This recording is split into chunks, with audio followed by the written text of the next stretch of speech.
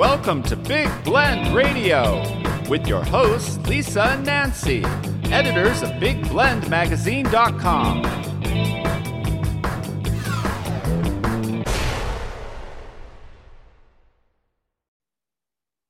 Hey, everybody. Welcome to Big Blend Radio's first Monday military show. That means we are chatting with Mike Guardia.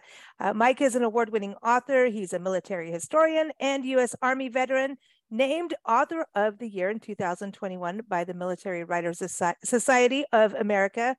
So he's written a gazillion books, over 20, and his latest two are The Combat Diaries, True Stories from the Front Lines of World War II, and the new one is out now. Go get it. Go get it. It is such a good one.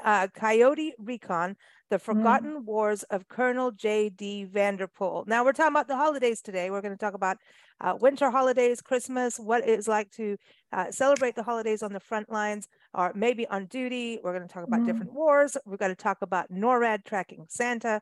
We've got a great time ahead of us. But I'm just going to say Coyote Recon and The Combat Diaries, good Christmas presents. Just go check it out. Go to MikeGuardia.com. Also find him on Amazon. Welcome back, Mike. How are you? Ladies, I'm rocking, and it's always good to see you. We're Jingle Bell rocking. We got snow in our background. Jingle Bell rock. But you really get snow where you up in Minneapolis, right? So you do you always have a white Christmas? Pretty much. For as long as I've been here, I don't think I remember a Christmas where there has not been at least a few inches of snow on the ground. So all good. Yeah. Did you get hit by that one snow thing going through? Well, that was Buffalo, so I don't know if you got it. Yeah. Well, one day is pretty much like all the others. I mean, when it's snowing up here, so yeah. Okay. Once it starts. And then do you start writing? Okay. Is that good writing weather to Oh, it is. Yes, yeah. Oh, so what are you working on now? So let's see, well, I actually got a few different projects in the hopper right now. So let's see, I think at any one time, I'm probably juggling at least two or three. And so what is in the hopper and what audiences can expect over the next year and a half is I am working on a story that focuses on Vietnam at the tactical level. And in particular, it is a company of combat engineers. And I think this is going to be a good story and in a way kind of a trailblazer, because I think all of the traditional histories about Vietnam that are told from the soldier perspective typically tends to focus on the combat infantry, tends to focus, on what we traditionally associate with combat arms. But I don't think that the world of combat engineering, all of the sappers and demolitions, I don't think that traditionally gets as much coverage as a lot of the other aspects of military operations do. So I think that's going to be one that will take readers in a new direction.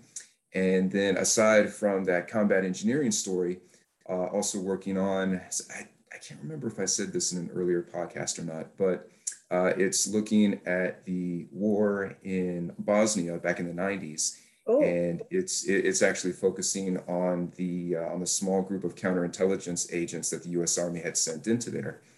And it was a very unique story in the sense that you had all of these U.S. Army agents who were running these counter intel missions against the Bosnians, against the Serbs, the Croats, and how they were trying to come to grips with this new thing that was called peacekeeping. And this wasn't a war in the traditional sense that we are fighting a conventional enemy, but we're actually trying to become this amped up police force that's trying to reestablish the peace that was so suddenly lost. And I think in a broader sense, a lot of these veterans that I'm interviewing for this project, they bring a very unique perspective to the table, because they were all of the mindset that everything having to do with Yugoslavia, that was like the one point of light behind the Iron Curtain. And a lot of them were recalling in pretty exquisite detail the 1984 Winter Olympics that had gone on in Sarajevo. And they were saying, here we were 11 years later, and we were recalling all of those great images that we had seen on TV in the 80s of, Sarajevo being this, being this one place that you could truly call a melting pot, and now it's just all gone to hell in a handbasket. Just trying to make sense of, hey, wow, were all of these ethnic rivalries and ethnic tensions really that bad? And how do we try to get back to some semblance of peace? That's so interesting. those are at least those are at least 2 projects in the hopper right now. It reminds me of Africa because there's so many factions and they have so many cultural differences that as an outsider, you're like, oh, get over it. Why is that such a deep-seated thing to you?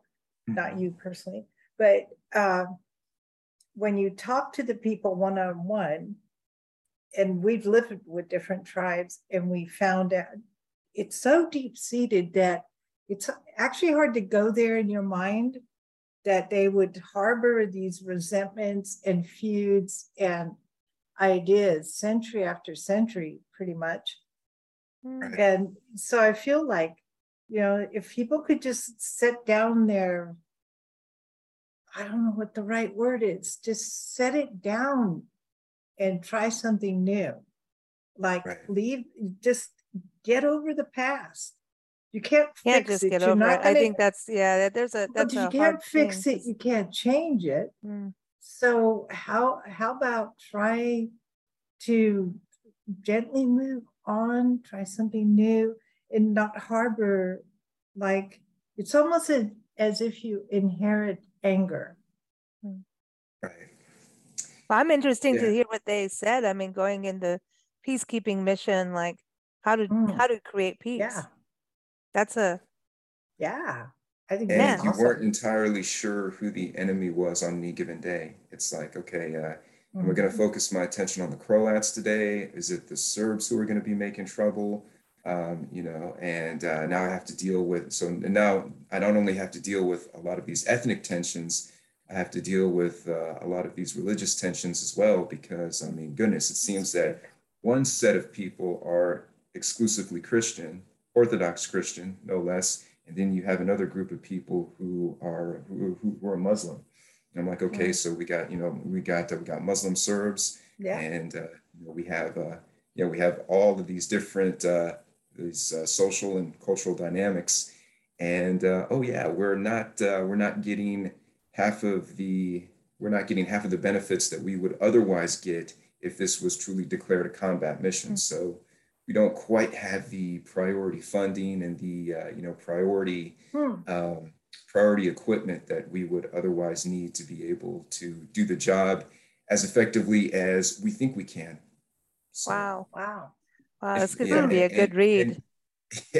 And I find it a little bit ironic and a little bit funny at the same time that they were straddled with this very critical mission right in the middle of those 90s era cuts that we were doing to the defense budget. It was like, okay, well, Cold War's over, so we're going to slash the military basically in half. And, we're going to brag about how we're turning a budget deficit into a budget surplus. But at the same time, a lot of that surplus is coming from the drastic cuts in military spending. But at the same time we're doing that, we're amping up these operational deployments by a factor of about 400%. So it's like, who's thinking crazy. At that point? That's really crazy. It's kind of interesting now. I mean, some of the cities that just decided to defund the police force, like they're not doing so well, and they're like, oh, holy cow, oopsie. Well, and we know businesses that are having to seen that one coming. Really. I mean, obviously some bad policemen and women out there. Obviously, there's some bad. I mean, you're in Minneapolis. Let's not go there. But you know what I mean. There's some traumatic things that have happened that are not right. But to throw out an entire force of people that are trying to do so now, they're all trying to scramble and fix things. And I mean, we know people, businesses that they're all having to get together and hire security guards that, and the security guards normally call into the police. If there's they're supposed to just kind of be the buffer zone and call it in and be the front line of like, don't be doing that. not being like, they can't arrest somebody other than a citizen's arrest, right? So it's kind of I think they can detain, but they can't they can arrest. detain, arrest, kind of move on, but they call the police. We've done interviews Right. on this. And so who are you going to call? Ghostbusters? You know, I'm all for that. If we get I would marshmallows. love to have a proton pack. Dude, wouldn't it be Yeah, cool to really. have Ghostbusters in real life? Like seriously, it'd be fun.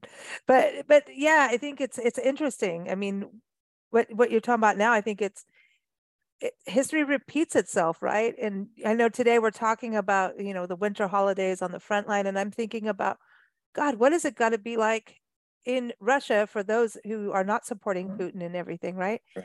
What's it like now in the holiday season? And Ukraine, I mean, they're battling energy so much. What are the holidays like for them? I mean, it's almost like you just forget it.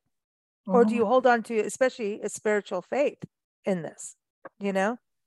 So I'm just, my heart is out to all those in Ukraine that are just fighting, and man, they're badasses, man. They really are. Like Ukraine, Mhm. are you watching that every day going, check this out? Look what they're doing. Pretty much, yeah. Yeah. I've been That's following it pretty closely, and yeah. yeah, it's no, it's still early in the fight, and I think Don't say that that. We want it to be done well, now. well, I mean, I mean, I want it to be done too, but yeah, there's no telling how long exactly this might go on, and I mean, Mhm. we look by the standards of warfare, and I think by the standards of warfare, if you're looking at it from an uh, Eastern European perspective, it has the potential to draw out longer than most of the commentators and the analysts might otherwise expect.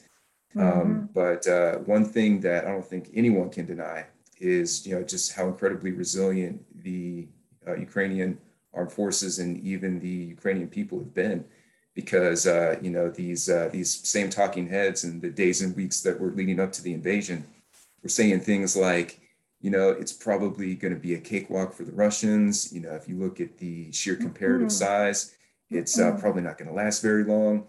Then you have that added factor in there of, they're both using equipment that's been made by the same manufacturer, generally of the same vintage. You're probably going to have a lot of incidents of fratricide. And yeah, here we are 8 months Mhm. later, 8 or 9 months later, God, even. yeah. And yeah, it has lasted longer than I think most people had expected by this point. But, to see the gains that the Ukrainians have made, and They're awesome. to see just how deep the machine has been running for the propaganda on both sides, it really just gives you a moment to take pause and say, "Wow, this is Mhm. one for the books, if for no other reason than you had an underdog who was given every last thing he could to try to win the fight, and has been making some very, very impressive gains all across the board." Mm. When people are fighting for their freedom, I think that it's all on the line. There's no It's holding noble. back. And then you have the other side, and from what I've read of the Russian soldiers, half of them didn't want to go there anyway. Right. Mhm. Some of them are deserting. In fact, a lot of them are Mhm. deserting. So their heart's not in it, because some of them are actually related to Right? the Ukrainians. So it's a big mess. And so it's Mhm. really it's so political. It's just so Wrong. wrong on every side. From, like, I mean, Isn't Russia breaking laws on this in a eventually, way? even if Ukraine doesn't gain their freedom this time, they will not stop trying. They won't. They're going to do it again and again and again until they're successful. And it might take a lot of time, or it might be in a few months. You don't know, but eventually Russia will fail, Mhm. because they're on the bad side, the wrong side. Even the Russian people don't like their leader. Uh-oh. But I mean, some of them might, but Mhm. not so many. We'll They see. want their freedom too. Yeah. Yeah, you can't. Yeah, it is. There's someone. It's like it feels like World War II happening all over again. And yeah. Let's go there. You've got Okay. World War II. You've got Right. your two children's books. So this is Uh-huh. something everyone. It's snowing in Hawaii. Come on, go get that. That's it. Yeah. And World War II, Night Before Christmas. Mm. Tell us a little bit about that book again. I know we've talked about it over the years, but it's always such a good, reminder of, it's a good way to teach kids about war, right? And just, sacrifices. Yeah, for sure. So I'm not quite sure when or how I got the idea, but for a long time, I have been a tremendous fan of the original poem, The Night Before Christmas, Mm. and was always something that I enjoyed, whether I had read it in a book, whether it had been read aloud to me, or whether or not I had seen some kind of TV rendition of it. I just always thought that it was very cheery and something that really embodied the entire spirit of Christmas. And I want to say, I was around maybe 6 or 7. I think the first time that I saw I think that was the first time that I saw a satirical rendition of the poem. And yeah, and then I caught on to the fact that there were several of all of these different renditions that were made to parody the original. And a lot of them had taken on a variety of themes, like for instance, there was one that was called Texas Night Before Christmas, where, Santa, instead of having a sled and his 8 tiny reindeer, he has a covered wagon. It's being pulled by all these longhorns. And then let's see, there was a With Louisiana javelinas on Cajun. the side. Yeah, right. Yeah. And then there was the Cajun Night Before Christmas, where he's actually being pulled by a team of Louisiana alligators. I love it. Yeah, and he is doing Christmas on the Bayou, and there were so many of all of these parodies out there. I said, well, you know what? I really think that there should be one that has to do with World War II. But then I started thinking to myself, okay, well, do I have enough creative horsepower to get a poem on paper that, that is true to the original format without sounding too far-fetched? And, I did pretty much the same thought process that I did with It's Snowing in Hawaii. And I just got out the legal pad and, I started scribbling down some notes. I'm like, okay, well, if I'm going to do this, if I'm going to put Santa Claus sometime in World War II, then maybe it would be fitting for him to be in a place, that is indicative of a typical winter climate. So I could put him in Europe. I could put him in the European theater. And that's when it hit me, hey, maybe I can put him right smack dab in the middle of the Battle of the Bulge. And I can put the whole concept of Santa Claus and Christmas and standing for the spirit of goodwill and being on the side of what's right. I can put that against the backdrop of us in our ideological struggle against the Nazis and how we were essentially fighting for freedom and fighting for all those things that we hold near and dear to ourselves. And I can say, okay, well, if I can put Santa in that and he can visit the troops on the front line, he can somehow be a reminder of all things that are good and all things that we will keep on fighting for, and that Santa will reward those who fight the good fight. And it was, I want to say it was probably a day or two later that I had that first draft complete.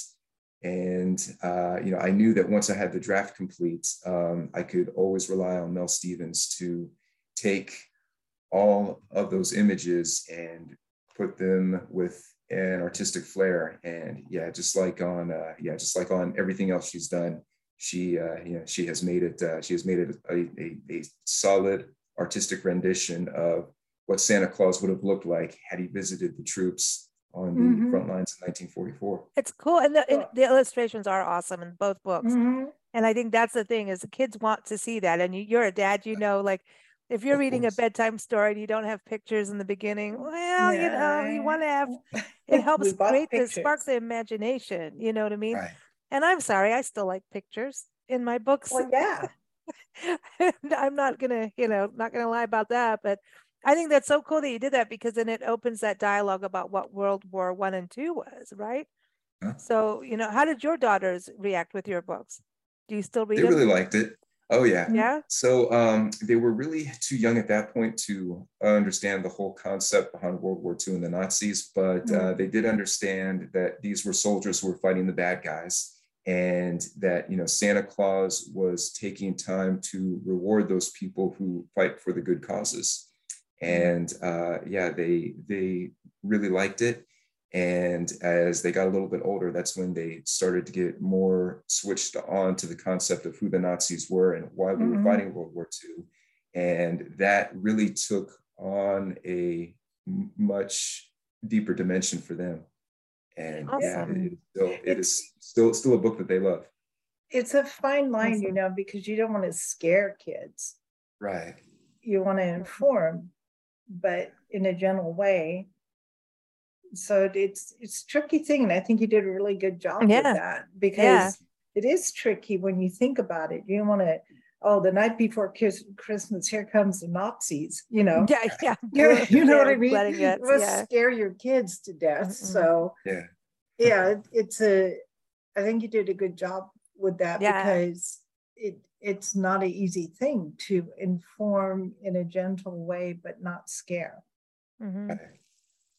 So when we think about families over the holidays, like World War II, let's go to World War II. We're talking about that.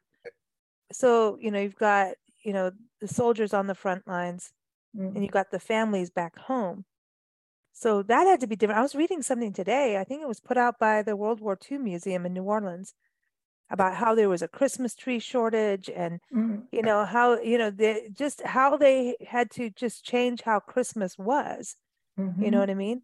But what happens on the front lines to the soldiers who have different beliefs? I mean, do they even get to celebrate or think that way, or is it just full on war? Because as I've read over history, there's been a lot of actual battles on Christmas and Christmas Eve. Right. It's not like everybody just stopped. Some did. There's stories of peace between people going, let's celebrate tonight together. Yeah. And then some going, screw you, I'm going to get you, just when you think you could celebrate. So how does that happen in wars? I mean, I know each one's different, but is it just according to how the war is going and how you're just gonna ignore it or move on? Well, I think there are a lot of different factors at work. I think one is that, if you are in the middle of a combat zone, that is typically what your mind is going to be gravitating towards. And, you really have to focus on the mission. But at the same time, you are going to be cognizant that it is the holiday season, and you are going to be cognizant that it is Christmas time. So you can celebrate for as much as the mission parameters will allow you to do. And, there will probably be no strict guidance for exactly how you could or you couldn't celebrate. But, it could be something as monumental as what happened on the front lines back in 1914 when they had the Christmas truce. And for one day out of that entire season, they took a break from fighting each other to actually come out in the trenches and celebrate Christmas celebrate Christmas together. Excuse me. Wow. It could also be something as it could also be something as small as, hey, we have a soldier in a foxhole, and he knows it's Christmas, so what he does is he gathers some branches to try to make a wreath, or maybe he has a little Christmas tree right there with him. Or if you want to take another example, there was a unit. Actually, there were quite a few units who did this in World War II. If we look at the Pacific War campaign, you'll have a Christmas Eve or a Christmas Day celebration happen on one of those Sandspit Islands, and you'll have a Marine Corps chaplain, you'll have a Navy chaplain who is giving a service to the soldiers, and trying to get a Christmas dinner going for as much as their rationed resources will allow. Or, even if you want to take a more recent example, when I was interviewing a handful of veterans for Days of Fury and the Fires of Babylon, when they were deployed to Saudi Arabia in the holiday season of 1990, you had a number of them, actually secure a turkey dinner. We're right there on the front line, and I'll never forget another story that quite a few of the troopers confirmed that H.R. McMaster, when he was a young captain, when he was making the rounds to all of his troops on the front lines there on Christmas Day 1990, he had a little Christmas tree on the dashboard of his Humvee and was driving around with a Santa cap on. So, cool. Yeah, cool. Yeah. What about if you don't celebrate Christmas? The holiday season. Like if you're Jewish and you're celebrating Hanukkah or different, because there's different winter celebrations according to your religious belief. What are you? I mean, what happens then? I mean, our friends that are Jewish of Jewish faith, they go, "Heck, we're going to do Hanukkah, but we're still celebrating Christmas because you get a lot more." Yeah, sure. It's more fun. They all have good food. More fun. A lot of good food, no matter what, right? But of course, now we've got Kwanzaa. So, does the military try to incorporate all these different religious beliefs? Oh, sure, yeah. So let's see. If we wind the clocks back about 10 years to when I was still on active duty, they always made allowances for any soldier of any faith. If there was a particular holiday that they celebrated, whether it was Hanukkah, whether it was Kwanzaa, they always made somewhat of an effort to make sure that that soldier felt included. They would always be excused from duty if there was if there was some kind of a religious celebration that they wanted to celebrate. And I remember that even though Christmas really was the driving force, there were always allowances made for Hanukkah. And, there were always, you always had a few of the more culturally competent commanders, say, hey, we're going to have a Christmas get together. But while we were all in the company room, while everyone was exchanging these Christmas gifts, if there were one or two Jewish soldiers in the company, they would get something like a menorah, or they would get some type of gift that was representative of whatever faith they practiced. So, and then Adam Sandler came out and sings, "Put on your yarmulke, here comes Hanukkah." Yeah, I still love that song. I'm sorry, it is hysterical. I love that. Oh yeah. But and then Thanksgiving, is that? I know we passed Thanksgiving, but still, isn't that kind of still try to do something with that?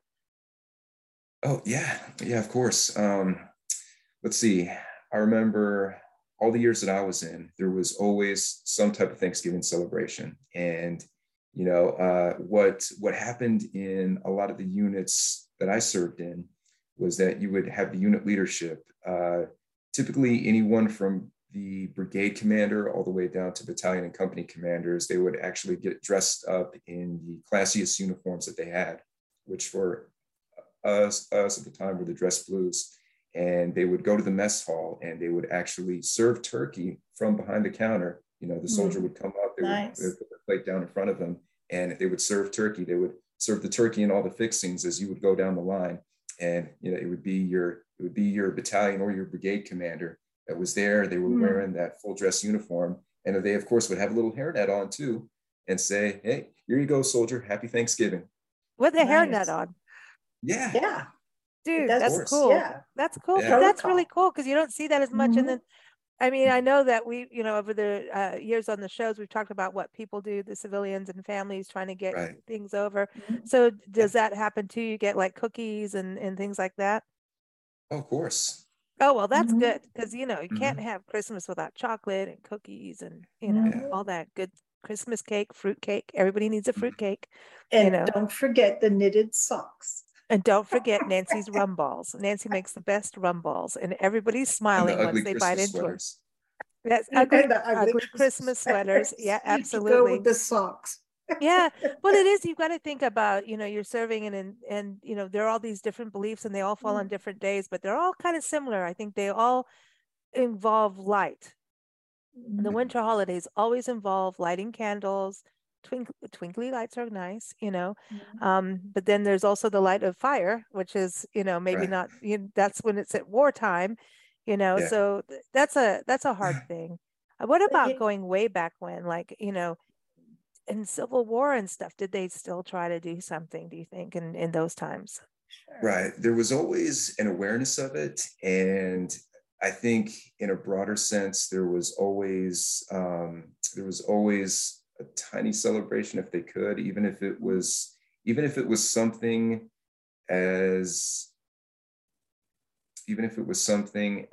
simple as maybe just a 10-minute prayer session, or maybe an abbreviated 25-minute Christmas mass. There was always some type of, if not a full-on celebration, then there would at least be some kind of a recognition that would be going on. And it was something that I think was really ingrained in the culture. And at the same time, it also gave us as Americans a chance to take what the longstanding traditions had been for fighting on Christmas and really turn those on its head. Because one of the things that really stands out in my mind, if you take it as a point of reference, would be the Battle of Trenton. Because, here we at the time were the Continental Army, and we were fighting not only against the British, but the British had also hired German mercenaries. So we were fighting both the British and the Germans at the same time. Wow. It's kind of ironic because you fast forward 200 years later, it's a completely different picture. But they were stationed at a garrison in Trenton, and the longstanding tradition among all these civilized armies in the Western world at that time was that you do not fight on Christmas at all. Like, it's like once you hit the 24th of December, that's it. You start shutting down. You take a break of at least a day to help celebrate Christmas time, help celebrate the birth of Jesus. And then after that's over, then you can start fighting again. Well, George Washington, being who he was, not a guy who was afraid to break tradition, and being a guy who was not afraid to think outside the box, said, well, if everybody's going to be standing down on Christmas time, that's probably when they're going to be at their lowest state of readiness. So you know what? Let's go ahead and break tradition for the sake of wartime expediency. I'll ask for forgiveness from God later, and I will try to get the element of surprise to a point where both the British and the German mercenaries might not recover from it, and he was crossing the Delaware River. As a matter of fact, that's where that iconic picture comes from. George Washington standing in a boat going across the river with these icebergs in there. Right. So once they make it to the other side of the river, that's when they open up with that surprise attack. And that entire enemy garrison there, they never knew what hit them. And it was that's probably the biggest data point that I can say, okay, this is where, this is like one of the key elements to where Americans really had adopted a new way of thinking and brought that forward into strategy.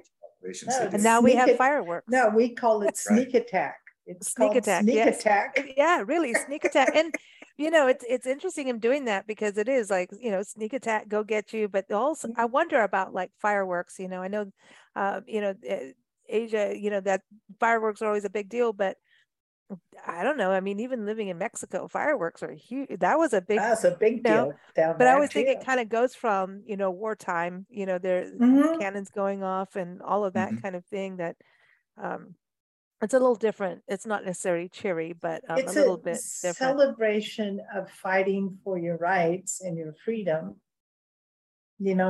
So when you look at the words of the Star-Spangled Banner, bombs bursting in air, that's fireworks. It's a simulation of that. To say we fought for our freedom and we're going to keep doing it no matter how many times we have to do it. And also we've got Boxing Day in England. So that's when everybody sits there, and this is, another war. You bought me the wrong gift, and they throw their boxes around and, box each other with their gift boxes. Just saying. I know that's not what it is. Boxing Day. Come on. It's like we don't have Boxing Day here. We No, always have that because extra day. The 26th was Boxing Day. that was the Boxer Revolution or something. I don't know what the In Boxing. I British, have to go back and remember. It's British history. The Boxer Revolution. We'll have to ask Glenn. Yeah. Yeah. I don't know. Do you know what Boxing Day is about, Mike? I know it's celebrated in Canada too. Oh yeah, it's a British. it? Yeah, it's a British thing. Yeah, it's. I think it's they put all their gift boxes in the trash. Yeah, but that's not really what Jack it Dempsey started it. I don't know, but you know, No. it's Sure, we'll go with that. yeah, Yeah. yeah. Jack Dempsey. Now that would like, be the cool definition of it. I mean, that would that be the would cool be backstory. cool. Jack Dempsey is cool. You know, it was cool, That's not what but it is. so then okay, NORAD. Let's talk about NORAD. Sure. This is so cool because it was, you know, it was a kid calling in the wrong number, right? And then all of a sudden, like the military said, okay, because they explain who NORAD is, because this is like our watchdog, right? Right. So NORAD is an acronym for North American Air Defense. And those are your eyes in the sky. They are the ones who are responsible for defending our airspace, and not only to guard against enemy aircraft, but also to guard against any incoming missiles that that may pose a threat to us. And yeah, they have radar stations that can see farther than God knows what. And yeah, they have a 24-hour monitoring presence, and they also have real-time access to a lot of our strategic weapons, so that in case of a nuclear attack, it can either be countered, or we can send return fire to whatever return address is shooting at us in the first place. So yeah, just imagine. As a matter of fact, I'm gonna say this, and I know I'm gonna date myself when I do, but there are probably a good number of viewers and listeners out there who are familiar with an old movie called War Games, with Matthew Broderick. I know Matthew Broderick, but I don't think I've seen War Games. And it just got more awkward. Okay. Yeah. No. Wait. Hey, listen. We'll have to look it up and see it and watch it. We've probably seen it. I mean, yeah. So, 83, and this was before Broderick became an international superstar with Ferris Bueller. But so he plays this teenage hacker, and he ends up playing this game, right? That's on like this early online server or whatever it is.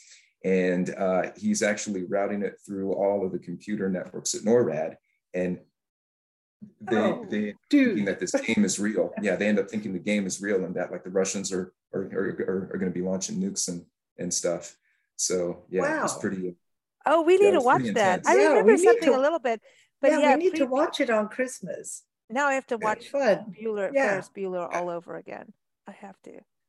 Yeah. So okay. Yeah, but NORAD. Yeah. So they are the guys who are, in the broadest sense, really just responsible for defending American airspace. Yeah. So they can see Santa and the reindeers coming in. Yes, well, yeah, because the little girl called them. There was like a misprint and an ad, a Christmas ad or something, or she was trying to call Santa or something, and she got the wrong number, and then the guy on the other end of the line realized it and decided to tell her they're tracking Santa. Am I getting this straight? Like a little, I think that sounds right. Yeah, like a little girl called, and then I'm a little fuzzy on the history of how it started, but it was a little girl calling in. Right. I know it's in the 1950s. She's all like, "I want my teddy bear." Yeah. I remember and doing that when you first learned how to use a phone, and then I learned how to do international calls, and boy, did I get in trouble. And on a rotary phone too. Yes. Yes. Remember when we had operators years ago? No, you did it from a hotel. Talk about dating myself back. No, Lisa made phone calls from a hotel, and then I got this bill. No, that was your one employee. That was not me. Both it was of her. You. I sat there and said, Nancy's going to kick your butt. And she still did it. And then, but because I did it as a kid, I called my grandma in America from South Africa. And which is okay with permission, heads up. But dude, this was in like what? Like all right. it Anyway, let's not costs date so myself much way money. back when, but I did have to Okay. use yeah. But it was Mhm. it was way back when. But NORAD, so the little kid calls in and he whoever answered from NORAD realizes the little girl's trying to find Santa's got it wrong, so he pretended that they're watching Santa. This is who, Mm. and then it was one call after the other because it was printed in a But it's cool. newspaper or something like that. So then it just, It's and to this cool. day, I know it's like millions. It happens. They have a hotline. You can call I it. know, but I Mhm. think it's really cool because it It's fun. decreases that separation that Mhm. shouldn't be there between people who are fighting for us and the people who are benefiting from the people who are fighting for us. They See, don't see even, it. you It's know. like magic, and that there's a thing to that. I think we've got Mm. this religious side of Jesus being born, Mhm. and then at the Yeah. same Right. time, the Christmas trees and all that adds this element of magic. And there's something magical about snow and the twinkly Of lights and course. all of that. So Yeah. NORAD, it just adds Great. that little belief of going Santa. beyond, right? And I think Mhm. that's something, also for those who are fighting, it brings that Yeah. extra bit of hope and positive. You know what I mean? Like if you're out there in the front lines, I mean, imagine being in Vietnam. Like they don't care if you're celebrating Christmas. Right. No, I mean, if you're in a POW camp, they really don't care, do they? Like it's just no, you're just gonna have to no. celebrate Jesus on your own. Right. So that's Mhm. yeah, because they're not even you ain't getting anything, right? Because if That's you're why tortured and that's why you look to the stars and you see a falling star and you see shooting stars and you see constellations. That's why people look up to the sky. When Yeah. things go down, they look up. They go, oh, I sound like Hillary Clinton. That wasn't. no, But that was the didn't mean Obamas. to do that. But I'm just saying, sometimes when things get bad, you have to look at nature to recover. And twinkly lights. And now I want hot chocolate with marshmallows. Well, of course. What's your favorite, Mike, for holidays? Oh, wow. I have to pick just one. No, No, you can have Okay. two. it's Christmas Okay. season. You can have Right. as much as you want. Okay. Well, let's see. Probably my favorite, pound for pound, would be the pumpkin pie. And I won't limit it to just the pumpkin pie. I'd say it's a three-way tie for first place because you can't just limit yourself to one flavor of pie on the holidays. Mhm. It has to be pumpkin pie. Then it has to be followed up with a pecan pie. See, And Yes. then, yes, and then apple. Now, cherry's good. I just don't really think it fits with the whole theme of the season. I would prefer the cherry being a cobbler than a pie. You want But for spring? okay, you could do that. You could Yeah. have a cobbler. Okay. So I would take I vote 3 for the slices pecan of pie. pecan pie instead of the apple and the cherry. I would have 3 slices of pecan pie. pecan. Wow, you go, girl. I And I know. found out that, yeah, and I actually found out once I lived outside of Texas that there are a lot of other folks in the country who pronounce it pecan. Yeah, No, pecan. see, when we were in Texas, we had a bed and breakfast lady talk That's about so funny. pecans. She's like, it's Pecan, pecan, like very, pecan, her accent was pecan, very pecan. pecan. And I said, it's not pecan. Because she goes, no, that means you're peeing in a can. You don't go around saying that. And I was like, okay, because you don't do Yeah. that. It was like this very Oh, la-di-da boy. accent. And I mean, she nailed it. Even during her interview, she just like, you don't say that. And I'm like, okay, are you from England now? But yeah, no, it's a pecan. But they grow all over. New Mexico's really got a lot of pecans too. That's a hub for that. And Georgia. And I'm allergic to them now. So my Really? life sucks. Because that's my favorite pie of all time is It's pecan pie. there's an acid Oh. in the skin of nuts. There's a little But bit once of in a while I'll acid. have it. I'm not bad. It's just you can't have a full A lot. slice. You can have a little bit. So Mhm. have you had a pecan praline, like a praline thing in Louisiana? Of course. Yeah. All right.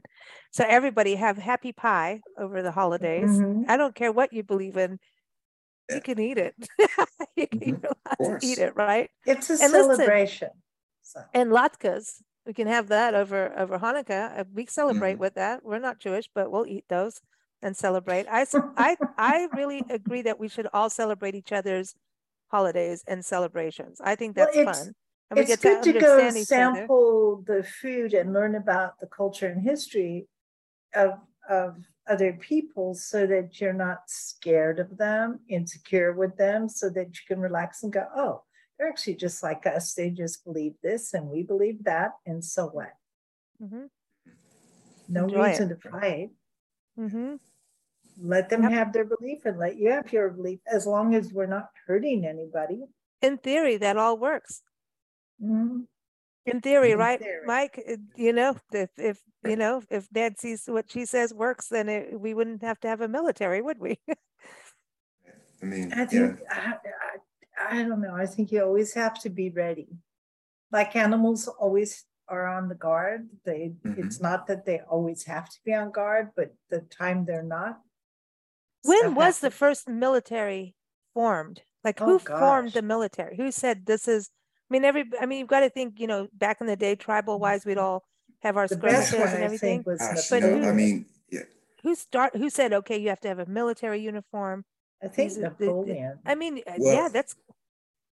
Napoleon? Well, if we're talking about like the first beginnings of like the formalized militaries, I mean, we can trace that all the way back to the ancient Indians, ancient Chinese, and even the Greeks. You know, it was basically what today we would consider the Middle Kingdom. You know, that's where I think you really start to see the first rumblings of it. You know, and you see all of those elements of people being trained according to a specific body of science to defend either a king or you know, defend an area that has been assigned to a particular tribe. You know. Yeah, look at Shaka Zulu, dude. Right. Mm-hmm. Dude, he was bad. I still think he's one of the best. He was a badass. He was cool. He was cool. Well, happy holidays and Merry Christmas, Mike, to you and your girls and Merry family. Christmas to you ladies as well. Let's go get pecan pie and cocoa and marshmallows. I know. I really want pecan pie. It's ever since I can't say Ghostbusters without getting a craving, instant craving for marshmallows. It's just like instant. Yeah. Dude. All right, everyone, keep up with Mike at MikeGuardia.com. He's on Twitter, Facebook, Instagram. That's the thing of the year, right, Mike? And next year we get to see you on the History Channel again, right? We've got to give people. Yes, ma'am. That's right, and you'll see him on there. Yeah, very exciting. And of course, go get Coyote Recon: The Forgotten Wars of Colonel J.D. Vanderpool. I'm also going to say The Combat Diaries. Just really both books, all of them. How many books now? Now that actually 26, 24. Okay. All right, we can go hang out with Jack Bauer now. Yeah. All right, 24, everybody. Go get it. MikeGuardia.com is on Amazon. Keep up with us at BigBlendRadio.com. We are here with Mike every first Monday. So Merry Christmas and Happy Holidays, everybody. Peace. All righty.